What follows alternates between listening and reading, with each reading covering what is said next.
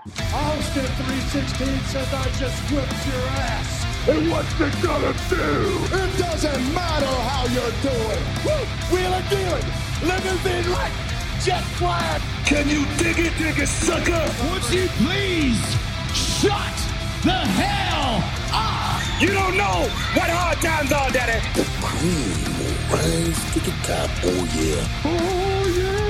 Look at the human rumble. What up, what up? Welcome to episode 144 of Keep the Kayfabe. I'm Mike, sitting here with my boys, ready to talk some wrestling. Super excited about it, too. It's been a second since the whole crew's been back together. Just been a little busy, a little caught up, transitioning into fall. Lots of new stuff happening, but AEW actually is transitioning into something pretty exciting. To 12 pay-per-views a year. Pretty crazy stuff. And we got one coming up called Wrestle Dream this Sunday. We just watched Dynamite tonight, and it was pretty much Dynamite, I must say. We're going to get to the high spots of that. We got some moving parts from federation to federation that we're going to get to, too. And just who knows where the night's going to take us, because I really can't wait to talk to my guys. It's been like forever. So let's introduce them without further ado. He's over in Glendale. He likes to keep it regal. His name, Steve Grobschmidt. What up, Grobby? A storm is coming. That's it. That's it. That's a foreshadow of what Mike was talking about. It's a foreshadow. Were you trying to make a sound effect before? That was that was actual thunder that was happening behind me.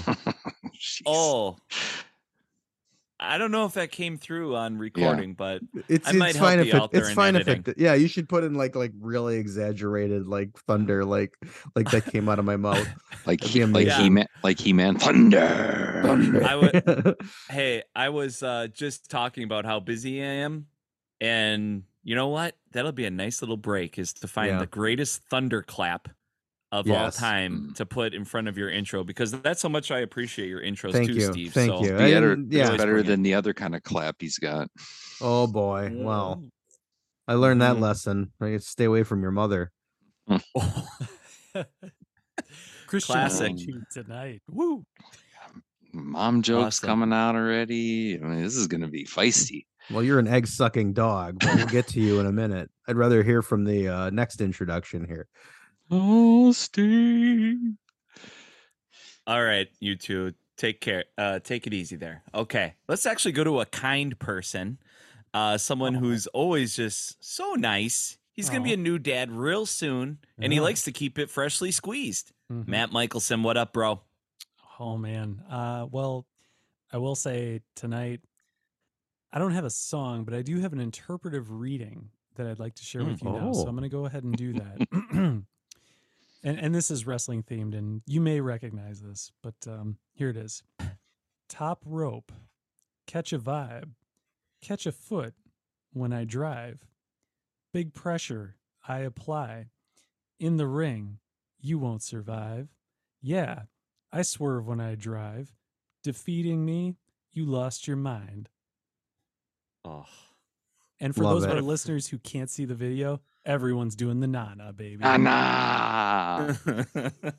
It's the greatest craze going on right now in wrestling. Yeah, it's a movement. It's a movement, baby. I'm so happy. And I was years ahead of this. I remember like the first time I ever heard Swerve's music, I'm like, I'm digging this. And I don't know what it was. It just took a while to come around, but I'm glad it came around. Well, and then you see the music videos too, and then you're like super hooked in. I don't know if you guys remember the rap channel, The Box, Channel 8. Yes. Woo! That's how I knew that I was in the, I was into what I was into. Yeah. I might be thoroughly biased because I just love Prince Nana so much, but there's two polarizing things, and that one of them works to me and one of them doesn't. What doesn't work is Alex Abrahantes, as I said before. It's like he's got these badass duo he's with, and he's jumping around like Jimmy Hart and just like completely ruining the vibe because he acts like a dork. Then you got like the brooding, sinister Swerve that swaggers out, and Prince Nana dancing like a fool, and yet it works together. It's so great. I don't know. Yeah. There's one works, one doesn't. Nana's character is definitely brilliant right now. Like he's really coming. I actually heard he was on Pod is Jericho, the Jericho, and oh my gosh, he was really good. Like, and he's also was originally on one of Renee Paquette's podcasts. And caught a little bit of that. Yeah, he's a good egg. Really had a cool story, and yeah, and so it's fun to see him in action because I do think he's got a great character going on right now, and more importantly, he's doing a great job. I love the Mogul Embassy. I think we mentioned this way before about just the the opportunity that those guys had, and they're really coming into their own. It's a great group. I'm sorry, Gary. I did not hear a single word you said. I was actually on mute, and I was watching an Instagram reel that Charlie shared with us of Prince Nana dancing to that song, and the whole crowd just the whole crowd. It's really good. Really good. He's time. Over. Wait, Wait, Mike. Who was just talking there? Like, can you let us know? I'm glad you asked because I was going to tee it up. It's the man with the golden pipes over in Ohio, Gary Williams. What up, Gary? Well, I met this lady and I told her quite a story, said I love her forevermore. But the problem is I tell the same old story to every girl who walks through the door.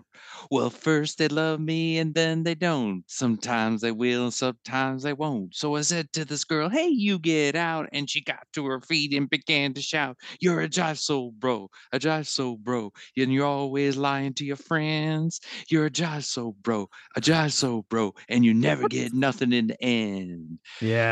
Speaking of great interviews, and I know that Bradshaw and Briscoe always give us props on their podcast, so I'm glad to return the favor. But Slick was on with Bradshaw and Briscoe, and oh my gosh, it was a great interview. There's just so many like cool things about his rise to fame. I didn't know he was second generation, actually. I didn't know that. Yeah. And he and then just kind of the story about Akeem and the Boss Man and everything and how he got into the WWF and all that stuff, and just a really cool interview. So I had to bring out in honor of Nana his probably idol is Slick. Yeah, those two definitely are cut from the same cloth. Yep. Big time personalities coming through. Always appreciate you guys bringing in the great intros. They get me going. They get me excited. And we got a great show ahead of us here because we got to break down Dynamite and what's coming up on Wrestle Dream here. So I'm excited to see, how this shakes out. This is like the first pay-per-view. I mean, kind of. Yeah, pretty much. I mean, All In Wembley, that was like the first non-Big Four AEW produced. This is like its own thing. We're going to see how successful it is. Mm-hmm. We're going to have some numbers. It's going to be happening in Seattle, right? Correct. Yep. Yeah, the hometown people with Swerve and Wayne and Darby. So I mean, it is a great wrestling town, state. I mean, we did see I still remember when NXT did a takeover in Portland, and it was freaking awesome. Like, that was good stuff. And I mean, if you watch the territories, we know that, what was it? It was Portland wrestling. Portland wrestling, right? I mean, a lot of people migrate from other states. It's a very transient state, but the spirit is there. So I'm actually really excited to see what the turnout's like, what these fans are like. Even when we did our deep dive on the Bushwhackers, the sheep herders, right? Didn't they come up in Portland too? So there's some history there. I really hope AEW does. I like this. I like this move, and they are building some really great heat, as we saw tonight on AEW Dynamite. So where do we begin, boys? What was your favorite part, Steve, would you say? Of tonight's show? Right. Yeah. Well, okay, first of all, I liked we got to, if I can go right into the meat of it, like we were talking before recording, the layers and potential of this MJF Adam Cole thing just continues to be like really compelling. Like if you took it, like if you didn't really think too deep into your wrestling and kind of watched it, like it's a good story, but like some of these things that our brains are going on right now, like could make this one of the all-time great stories. And like what I'm speaking of specifically is like Adam Cole, we all watched him last week. He came running out and then he tripped and then started hobbling. And I remember saying, like, my wife who half watches, funny enough, she's totally not into wrestling, but she, every time anything involving MJF and Adam Cole, I catch her watching because I think she's now into that story. That's how good it is. Anyway, that a girl, Tam. Yeah, but and she used to just hate MJF legitimately. Like, he just sucks. I don't understand why people like him. And now, like, he's won her over. Anyway, she's hooked. Yeah. Anyway, he got hurt last week, and we're all like, "Oh shit! Like, that's really gonna be bad." And then this week he comes out and, like, I know I'm not alone on this, but I'm like, first thing I said to my wife when he started coming out, I was like, and I'm not buying this. Like, that leg is too wrapped up, for one. Two, the way you take things, like the way he delivered when he had to walk away from wrestling, or I don't remember if he did that or if he was just out. But when you see wrestlers say they got to be gone for a while, like CM Punk, and he's like getting emotional and has to turn in the title, they deliver it in a real authentic way. That promo he gave today was like too direct, and I don't know, it just felt like it was lacking one layer of emotion that it was believable. So true. Yeah. And then MJF's gonna wrestle like 2-on-1, and then Jay White came out, which I think is great because Jay White is like undefeated, and like what a great next challenger. And then I don't know, that whole thing to me is just like top level booking, because I've been one to believe all along that Adam Cole's the one pulling the strings and duping MJF, and that MJF actually is like kind of falling for having a friend. I hope it pans out the way I just blathered, because this is some cool shit, and it's like you just don't know where it's headed, and that's the best kind of wrestling. Well, I'm glad to hear you say that, because I got worked for sure by this. In the moment, I couldn't really tell you either way. I did notice the same thing though as you, Steve. Like, his leg looked overly taped up. He seemed emotional enough to me. I mean, he just came off another injury, so you would think he would have been a little more broken up about it. I think the part that kind of made me go, wait a minute, and maybe think it was a work, was when he's sitting on that chair in the ring and he's like, my ankle's broken in 3 places. I have ligaments torn. It's yes. Like he could have mentioned that's where he lost me. Yeah. It just seemed like he was piling on information. Yes, exactly. Doing it.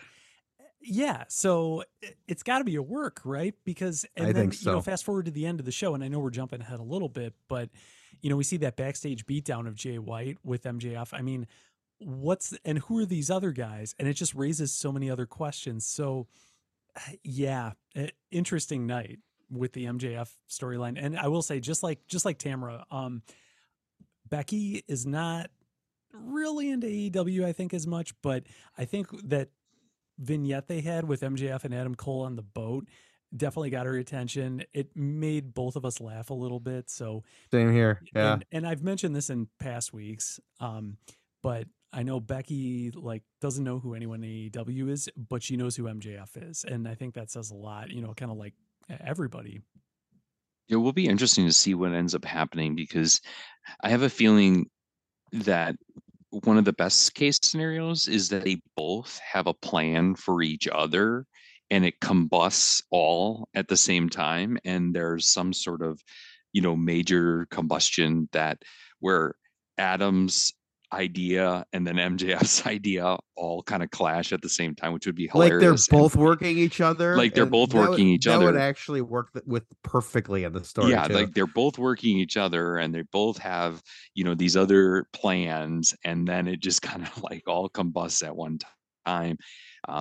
I don't know. This wrestling the story is as old as time, but the chase of this type of story is the the best part of it, right? And so my hope, fingers crossed, is that not only do they have a good swerve, pun intended, for us coming soon, but that they also have a plan for the plan after that, because that would be it's going to be hard to not want to have these central figures going forward, similarly to the way the WWF has run its storyline with the bloodline, which is still working, and it's lost some momentum, but there's a lot of different intangibles that are in that grouping as well. But you've got Roddy and the Kingdom, you've got Bullet Club, you've got a lot of different kind of ins and outs, and I'm sure there's people in MJF's past that we're forgetting about that all of a sudden may reappear themselves. And so I think you guys are right. Like, this is probably the most one of the more compelling stories, and I would tell you that as soon as they put up the image of, as they were coming down to the ring, they put up the image of them wrestling in a tag team match, like, right away. Well, you would never have done that so right away my alarm bells were off. And then I will tell you that years of college athletics gives you some indication that that cast was pathetic that he had on. So there's no way he'd have a little boot and all that. That just wouldn't happen. So for me, my antennas were up right away, especially because they were going back to the video and showing him, tweak. Like, why would you show him tweaking the ankle again? And trust me when I tell you, if he broke it in 3 places, he would not still be standing on it at the time that it happened. So, but regardless of it, I do think great story, lots of potential. But Mike, what do you think about this kind of story? I mean, where are you kind of at with it? Well, I just wanted to raise a quick question and survey my fellow podcasters right here too, because all your input is so valid and so awesome. But the question is, it's got to be for a reason. Who is benefiting? Whose career is benefiting more from this story? Would it be MJF's or is it Adam Cole's? Because this can't exist without the other's participation, contributing with one another. Mm-hmm. So, and I mean, they're both, I think MJF's younger, right? By like a couple of years, like 6-7 years. But honestly, if I'm going to put my 2 cents in, I think this is helping Adam Cole's career more than it's helping MJF's, even though he's the younger guy. Even though Adam Cole has more experience, done more things. But I think what MJF is doing for Adam Cole in AEW, it's him. Like, I think Adam Cole has to send MJF a Christmas card every single year. For sure. So for the rest of his life. I'll take a different spin on that. I think to some degree, I like where you're at, Mike, but I also think, I don't know if Adam Cole and MJF are really going to benefit the most from this, but who's going to benefit are the periphery people. The Kingdom, Roddy Strong is benefiting from this. I really believe that, in the end, the Bullet Club's going to emerge out of this somehow, some way, some twisted thing. And so I think that is what might be the beauty of this, and what makes this different than what the Bloodline is doing in the WWE, which is they've really, apart from Sami Zayn and Kevin Owens, they really haven't built anyone else up. There's some real possibility here that, Roddy Strong and the Kingdom really come out and emerge from this as a faction, as a legit faction. And I think the Bullet Club will continue to cement themselves as, a true heel group within AEW. So I do agree that that is a really cool question. And I think there's a lot of different probably answers, but for me, I think it's more periphery people than it is actually them. I mean, Roddy Strong for sure was was I don't know, maybe this is how I think we've all talked about this, but really, really, really good wrestler. Never really, to me at least. I don't go way back. This is the first time his character is actually a character. I mean, yes, as annoying as he is, it's hilarious. In NXT, he was just it's a good hand, but his personality never really came out. I never really watched him closely in a Ring of Honor before that. But I think Charlie's maybe echoed that too in the past, that he's, character was never his strong suit. But this is like, I didn't know he had this level of just being ridiculous. I love his neck strong motto. And like, he's probably for the first time in a long time, since he probably was with Adam Cole back in NXT, he's probably selling t-shirts for the first time in a long time. I mean, legit. One thing I'll add to this, because you guys bring up a lot of really good points. I think this storyline, to your point, has benefited everybody who's involved in it. We were talking about this on the group text, or at least I had thrown this out there. I think tonight the promo battle between MJF and Jay White probably hurt Jay White more than it helped him, because MJF is just so much better than everybody on the microphone, right? And I think MJF, in the process of attacking Jay White on the mic, kind of buried him a lot in a way. He just pointed out a lot of obvious things, especially with just like Jay White's personality. I know Charlie is a huge fan of Jay White, and when he was part of New Japan, the guy wrestles incredible matches, but New Japan has a very different vibe than AEW. And now that he's in AEW, it's more TV based. It's American wrestling versus Japanese wrestling. So the back and forth timing, everything is very different. And I think the show tonight kind of exposed a lot of Jay White's weaknesses more than it pointed out his strengths. So at the end of the show, when we see him get beat down in the locker room before AEW goes off the air, I think that was probably the best thing they could have done given what happened earlier in the night. Now, like I said, this whole storyline with MJF and Adam Cole, it elevates everyone involved in it. I don't know where it leaves Jay White, though. I mean, my hope is that maybe next week we see where this goes. And I have to believe this is building to maybe like a singles match between MJF and Jay White. But I don't know. I guess we'll have to wait and see. It's interesting that you have that perspective, Matt, because I actually felt differently about it. I felt that Jay actually started to come into his own a little bit. He finally got like antagonized enough. I think he was a good hand to MJF. I think he allowed MJF to kind of rake him over the coals, call him tofu, and, do all of that kind of stuff. I don't know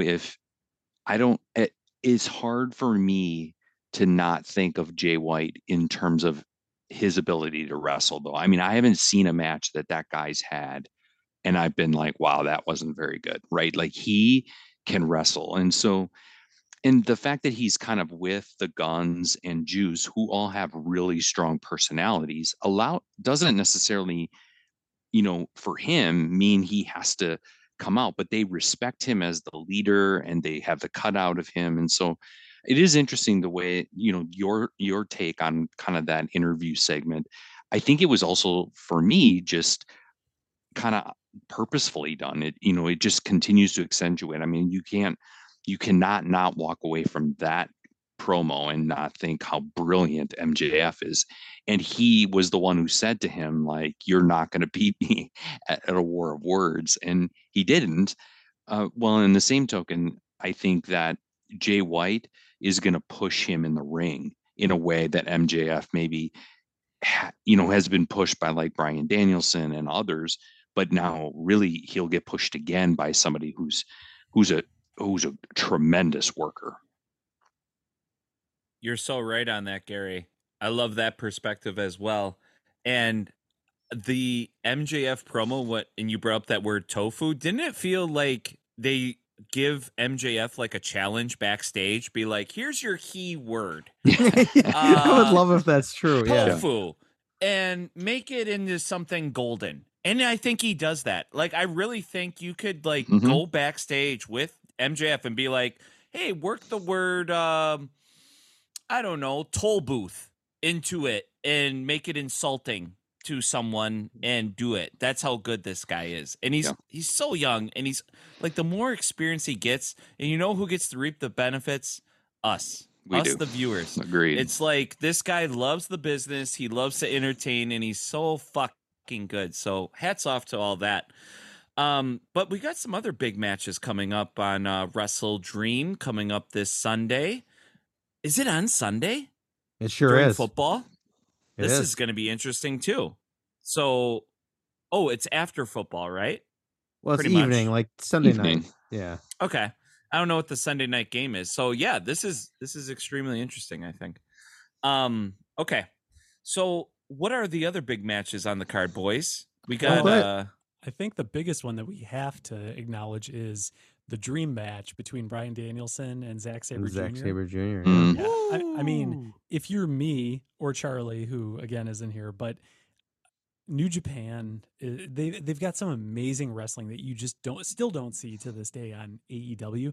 Zack Sabre Jr. is probably one of the most unique wrestlers on the planet. And I don't know if you guys have seen him, but his style is very heavily submission based. In fact, that's almost all the guy does. And he's unreal. I think the guy just dreams wrestling moves before he goes to sleep at night. I think so and too. in his sleep and when he wakes up.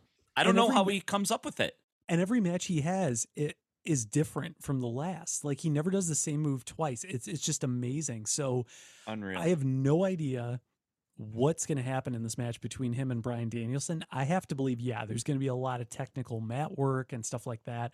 But I mean, as far as like the different submissions they're going to exchange, nobody could predict it except for Zack Sabre Jr. The guy's just amazing. Like he can make a submission move out of anything. Now, how Bryan Danielson counters that's going to be what I think is going to make this match really interesting. I think at Forbidden Door 2022, this match was initially on the card, but for reasons, I think Bryan Danielson was injured at the time. He was. They weren't able to have it, but now they're able to have it. So frankly, I told the guys this before we started recording, I'm probably not going to buy Wrestle Dream. I'll probably watch a couple matches after the fact. This is one of the matches I will watch for sure.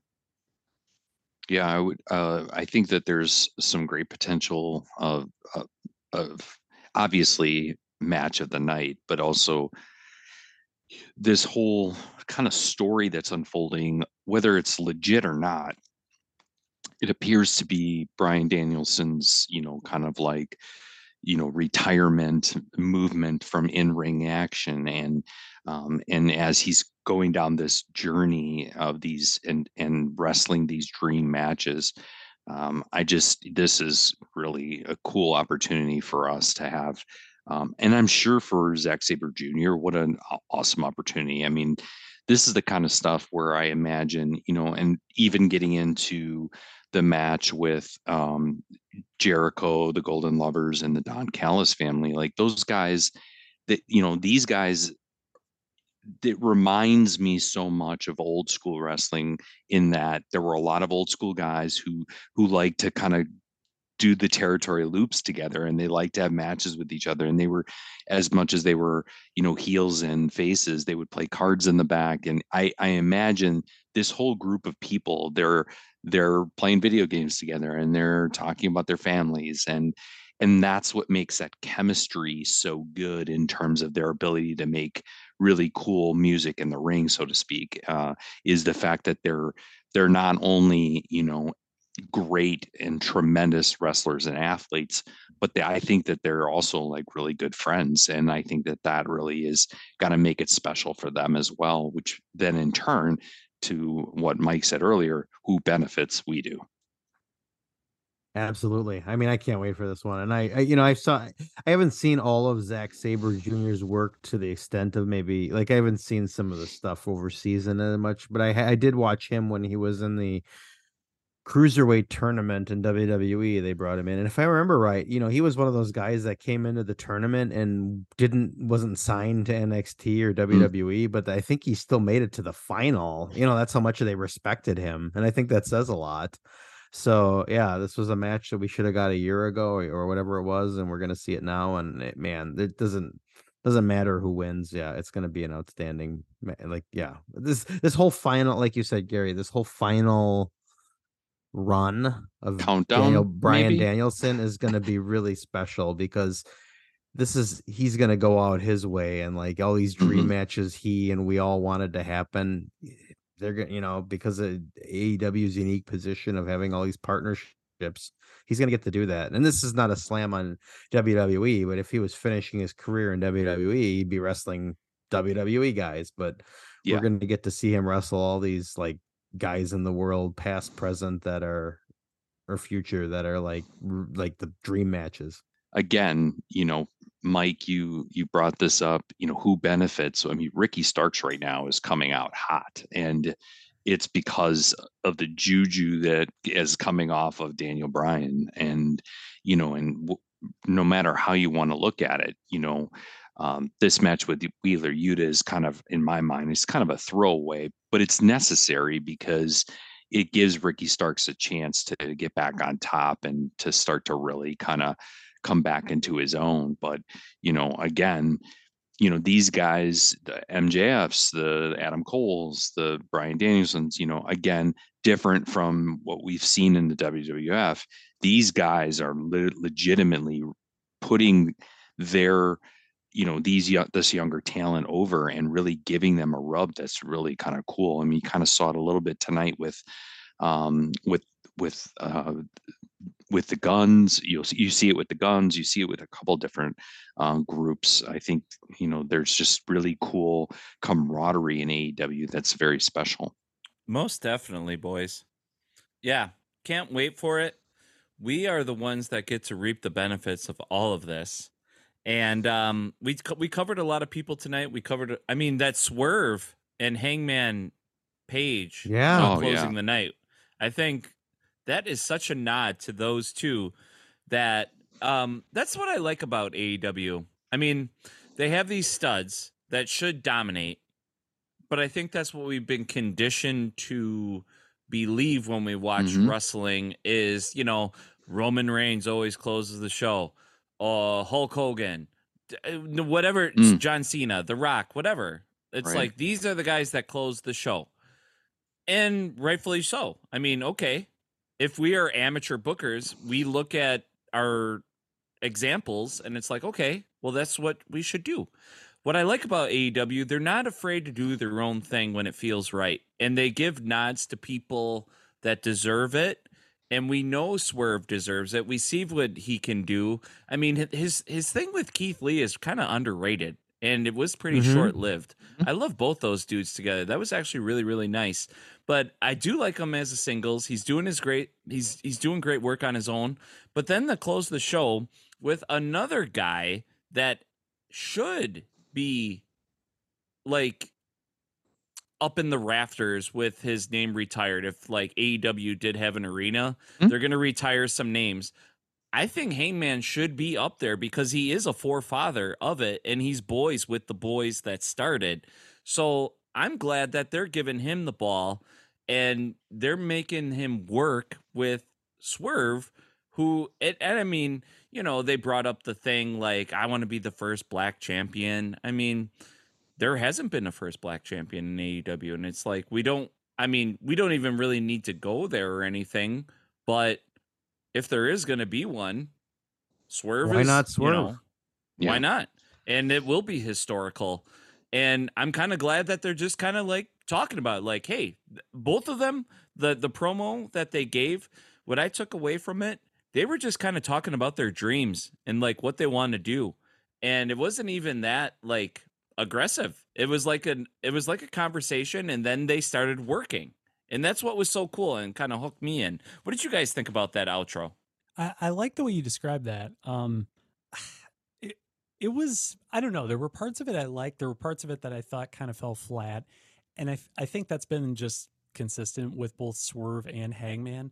There's parts of this rivalry that gel really well, and then there's parts that don't. Before we started recording tonight, Steve, I think it was you who mentioned like Hangman, sometimes he feels kind of whiny for a babyface. Yeah, and I totally get what you mean by that. And maybe I felt that way for a long time too. I just never really knew how to express it, and maybe it's as simple as that. With Swerve, he's got a very natural way of delivering promos, which makes it really cool. I feel like sometimes though the rhythm. Well, he's a rapper. Exactly. Yes. check out his rap music. Matt's been on it for 3 years. Oh my God. Seriously, I've watched that Instagram reel like 3 or 4 times now as we've been recording. But anyway, so Swerve has this rhythm when he delivers promos that is very different from Hangman and from most American TV pro wrestlers. And I think sometimes it creates like a little bit of a disconnect with the other person, and especially with the crowd, because you could even tell like sometimes it didn't seem like the crowd was totally following it, but then he'd get them back.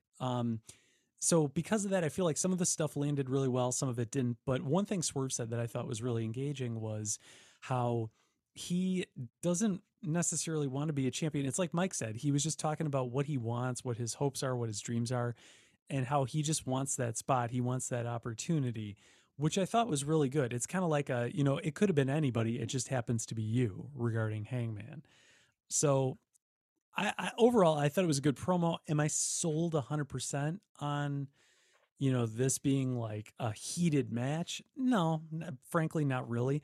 Will it be good on the night? Yeah, absolutely. I mean, these guys are 2 of the best in the world. I'm sure they'll crush it. The one thing I really do like about this is both guys have been kind of like on the back burner of AEW. They've been in over the last maybe 6 months. Like Swerve's kind of come in and out, but then he ended kind of flat with kind of losing out on the Darby Nick Wayne kind of thing, and the whole AR Fox thing kind of fizzled and is over. But what I like about what happened here is it just seemed like out of nowhere that these 2 guys got paired together.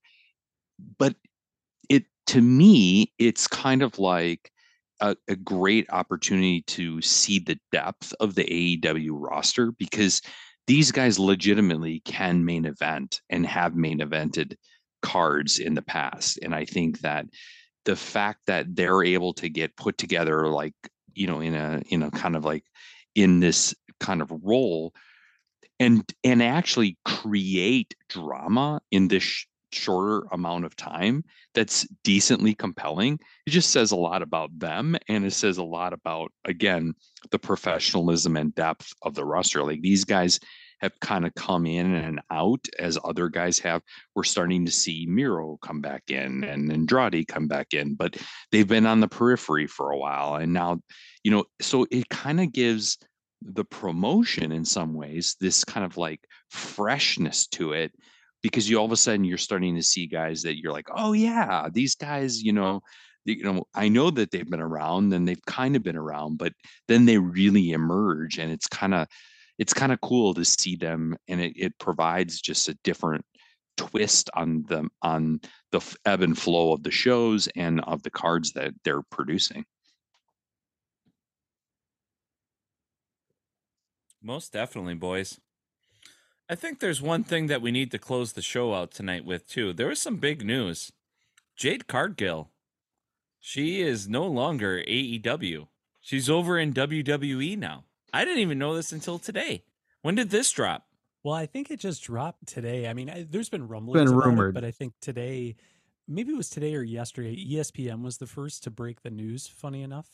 And so, yeah, it was announced that she signed a multi-year deal with WWE. I've listened to a handful of other podcasts over the course of the day just to kind of get their thoughts on how is WWE going to use Jade Cargill? Where might she go? A lot of people are speculating like, well, if she goes to NXT, what are they going to do with her, right? Because AEW did such a great job highlighting her strengths. And don't get me wrong, she was exposed a few times in the ring, but for the most part, she came across as this unbeatable monster, which is perfect. Look at her. That's exactly how you want to book her. But at the same time, she has already today been quoted talking about how maybe going to the Performance Center is a place she'd want to be, which frankly I think isn't a bad move either if that's what she wants to do. Like, if her goal is to get better in the ring, what better place to do it, right? She doesn't have to be on TV. She can wrestle like multiple times a day and get in way more reps than she could have in AEW. So there's that. Now, let's say you put her on the main roster. If you want to talk about fantasy booking, I mean, Nia Jax just came back recently. Can you imagine putting those 2 together? Now, I don't know if it would be very high quality, but the spectacle of it would be interesting. I'll say that. I got something. Yeah. What do you have, Mike? I think. Okay, so I was thinking about this today, and I think the best way to introduce Jade Cargill to WWE is to have her be a manager to somebody. Because I mean, Lacey Evans, remember when they introduced her? And I thought Lacey Evans was kind of a star. Like, she was pretty good, but they just trotted her out there for 2.5 months. And I mean, Vince is gone. We got a new, I mean, if Vince was still there, and I mean, this is going to be bad, and I hope this doesn't blow back in my face, but I mean, they would introduce Jade Cargill and put her up against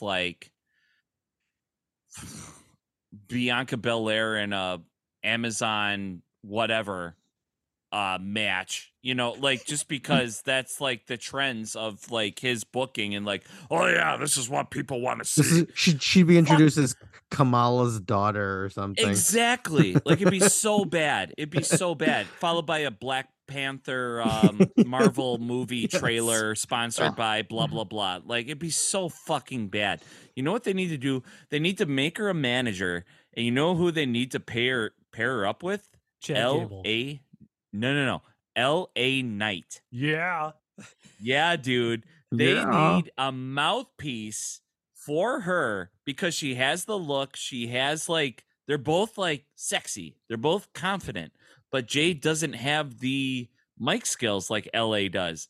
LA is a star. Jade is a star.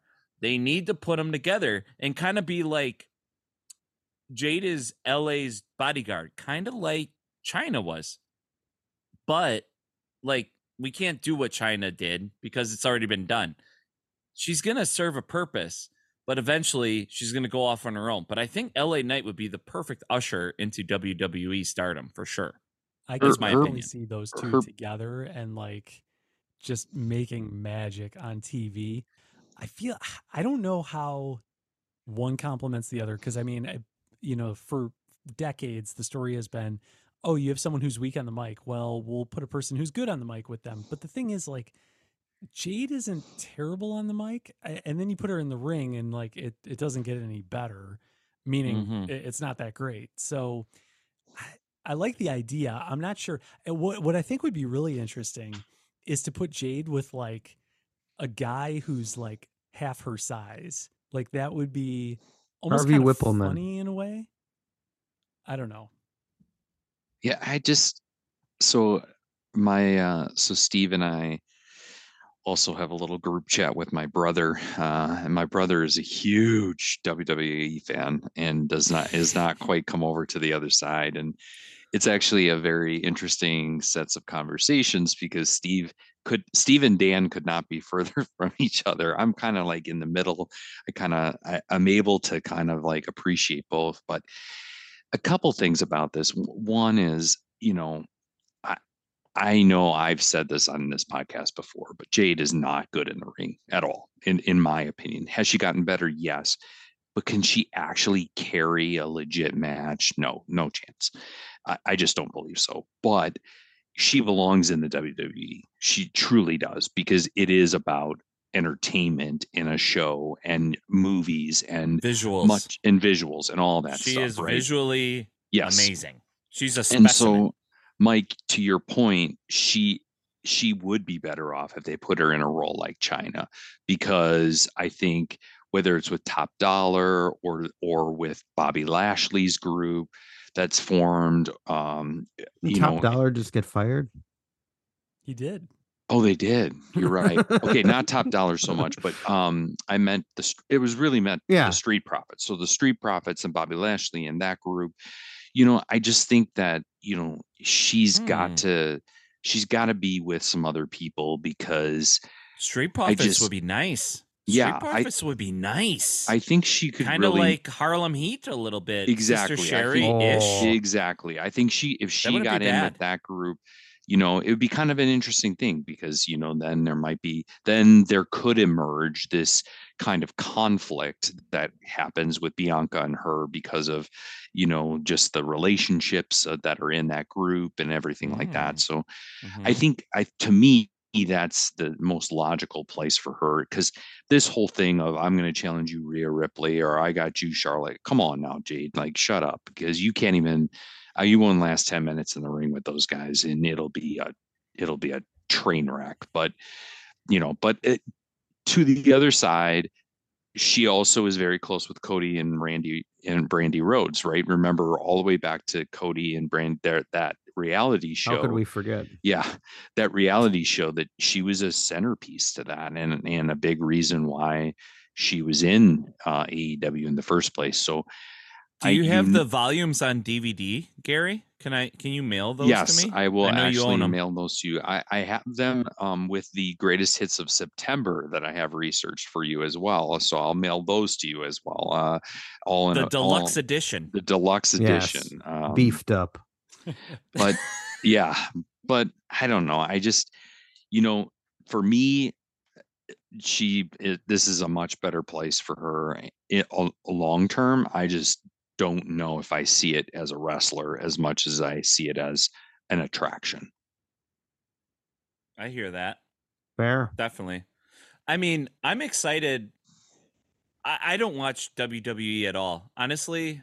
Well, actually, I turned on the TV in my workspace, and NXT was on. And I was like, wow, I literally haven't watched this in a year. Let's see what's going on. And they have like NXT No Mercy going on right now or something like that. And then there was all these new people on there that I didn't really understand. But honestly, like Jade does fit the profile. Like she was never kind of made for AEW, or she wasn't really made for AEW. Like I wish she kind of would have came up through WWE and then went over to AEW, because then I would have actually been a little bit more interested slightly, because honestly, her going from AEW, knowing her a little bit, I'll actually tune in to see how she's doing. So it kind of helps WWE's stock, in my opinion, just slightly, because she is a blue chipper. Physique-wise, she's a specimen. There's no doubt about that. And while in the same token, the other real compelling story of her going over is she going to get buried or is she going to get promoted? Because that has been the tradition, right? Now, Cody Rhodes broke that mold, and he's actually gone and hasn't necessarily gotten buried. But lots of other people that have gone to these back and forths under the old WWE regime, they would get buried, right? And so the question just is, how will they view her? And if they prop her up, what stock does that also give AEW in terms of being the quote unquote secondary promotion for WWE? If they start to prop her up in the women's division, what will that say? I mean, and we know the AEW women's division has talent, but has been so underutilized beyond, it almost is a crime what's occurring to some degree there. And so it will be interesting to see, because I think we're going to start to see some of these now things crossover, like I would be not in any stretch of the imagination would I think that Dolph Ziggler won't reemerge in the AEW at some point. He's too much of a personality. He's got a brother over there. I think there's too much they can do with him. Plus, he's also the stand-up comedian. Ryan Nemeth. Of the Wingmen. Of the Wingmen with Peter Avalon. Yeah, they're brothers. Shit, really? Yeah, and they both do stand-up comedy, and they both kind of do some really cool things that are extra. And so, which that fits the AEW thing, which is if somebody has something that they do that's not necessarily underneath the WWE umbrella, it's a better fit. Like the video game stuff while it's coming into its own in WWE, the social media, the entrepreneurial social media stuff, the fact that people could be a stand-up comedian, all these other things, that they have more license to do that in AEW because they aren't on the road as much, or they're not underneath the public corporate umbrella like they are over in WWE. So we'll be interesting over the course of the next, couple months as we start to kind of see some backs and forths going, because there will be other talent in AEW for sure that's gonna go for greener pastures, and this won't be the last. Mm-hmm. Yeah. Where's Michael Wardlow? Like, what is he? Great question. Is he working at the Golden Corral or what? Like, he's been working out at the gym a lot, according to his Instagram. Other than that, I don't know what he's up to. It's a shame. Yeah, that's the problem. That was completely wasted. Homeboy even fell off my algorithm. That's how hard this guy has fallen. I don't even know what's going on with the guy anymore. It's like, it takes sad. me back to, Mike, when you and Charlie made a bet about Keith Lee when he was going to be in the main event. And he fell right out of WWE. Then he went into AEW. And then he fell right out of AEW again. Yeah. And now we're seeing it happen with Wardlow, which is just a damn shame. Do you think Wardlow will get over to WWE? Yeah, probably. Maybe. He'll probably fall apart there too. Yeah, I don't know. He would get, I think, the one thing, that, again, back to what we talked about earlier, though, Hangman and Swerve have kind of come in and out a little bit, and now all of a sudden they've reemerged. So maybe Wardlow's on the shelf right now. They've got a program kind of thought for him, I hope. And I hope that when he comes back, something happens, because what an absolute abomination last couple months in AEW for that dude. And just, the winning and losing and dropping titles and gaining titles, and just who knows, like, what they've got to do something. The thing he did, embraced him.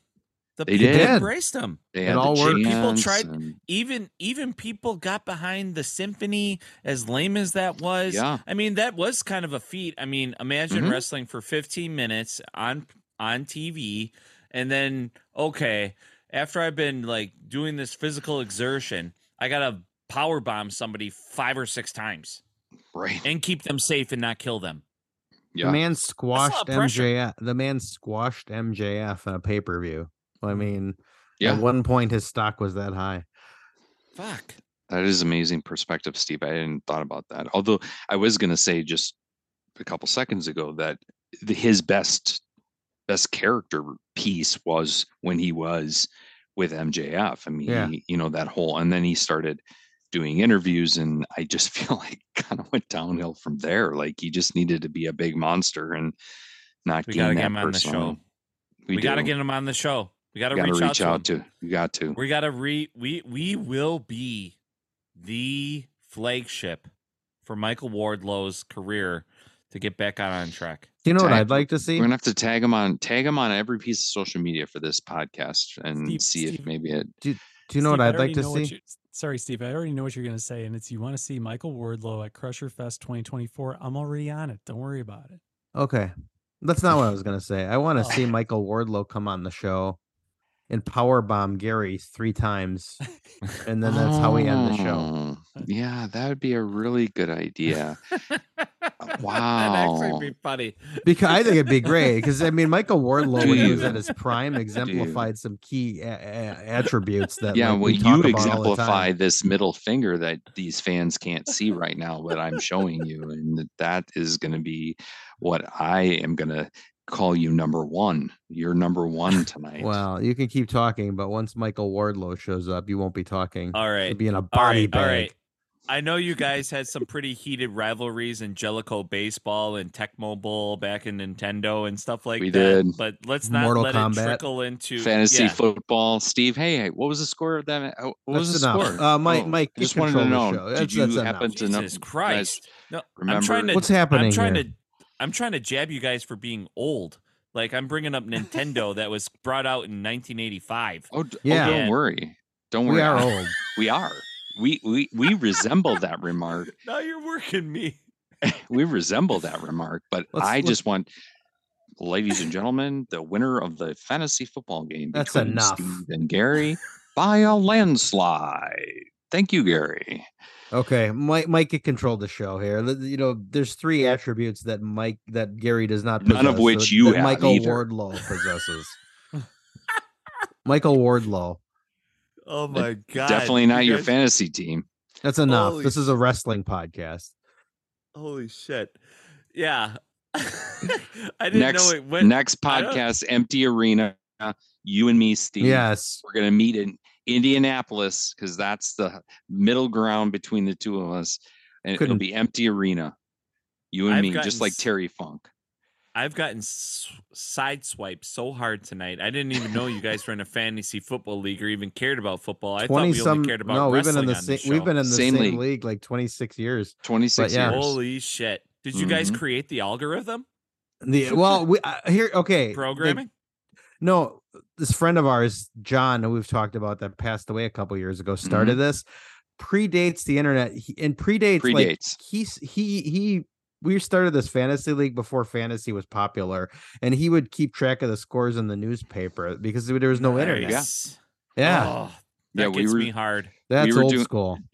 We would do the draft. He would make we would get a poster board, and he would make and we write everything perfectly straight lines. I bet. Oh yeah, absolutely. Of course, he's a designer. All that shit. Yes, yeah. I mean, great. And he would go into the newspaper and he would score every single game, and it was how many people are in the league? Well, there was 8 for 6 years, and then this year we expanded it to 10. But that's as far as we're gonna go. Even that we kind of disgraced his memory because he never wanted to expand it, but we did this year. Nothing's more disgraceful than Steve's team, but that's enough. Other than that, Well, if there's ever a piece of shit team in that league, I want in. Okay. Oh, yeah. Like, let me in. Please. Okay. You know what my team name is going to be? What is it? I wonder. Woo! It's gonna be a little too early. Yeah. You already are talking about 45 seconds, 30 seconds early before we started recording tonight. Jump the gun. Take it easy over there, Gary. All right. If I had a fantasy football team name in your league, it's going to be these 3 things. Yeah. What's that? Well, every player that I draft, they're going to possess these attributes. It's stay humble, stay hungry, and stay hard. Triple H. Woo. Woo.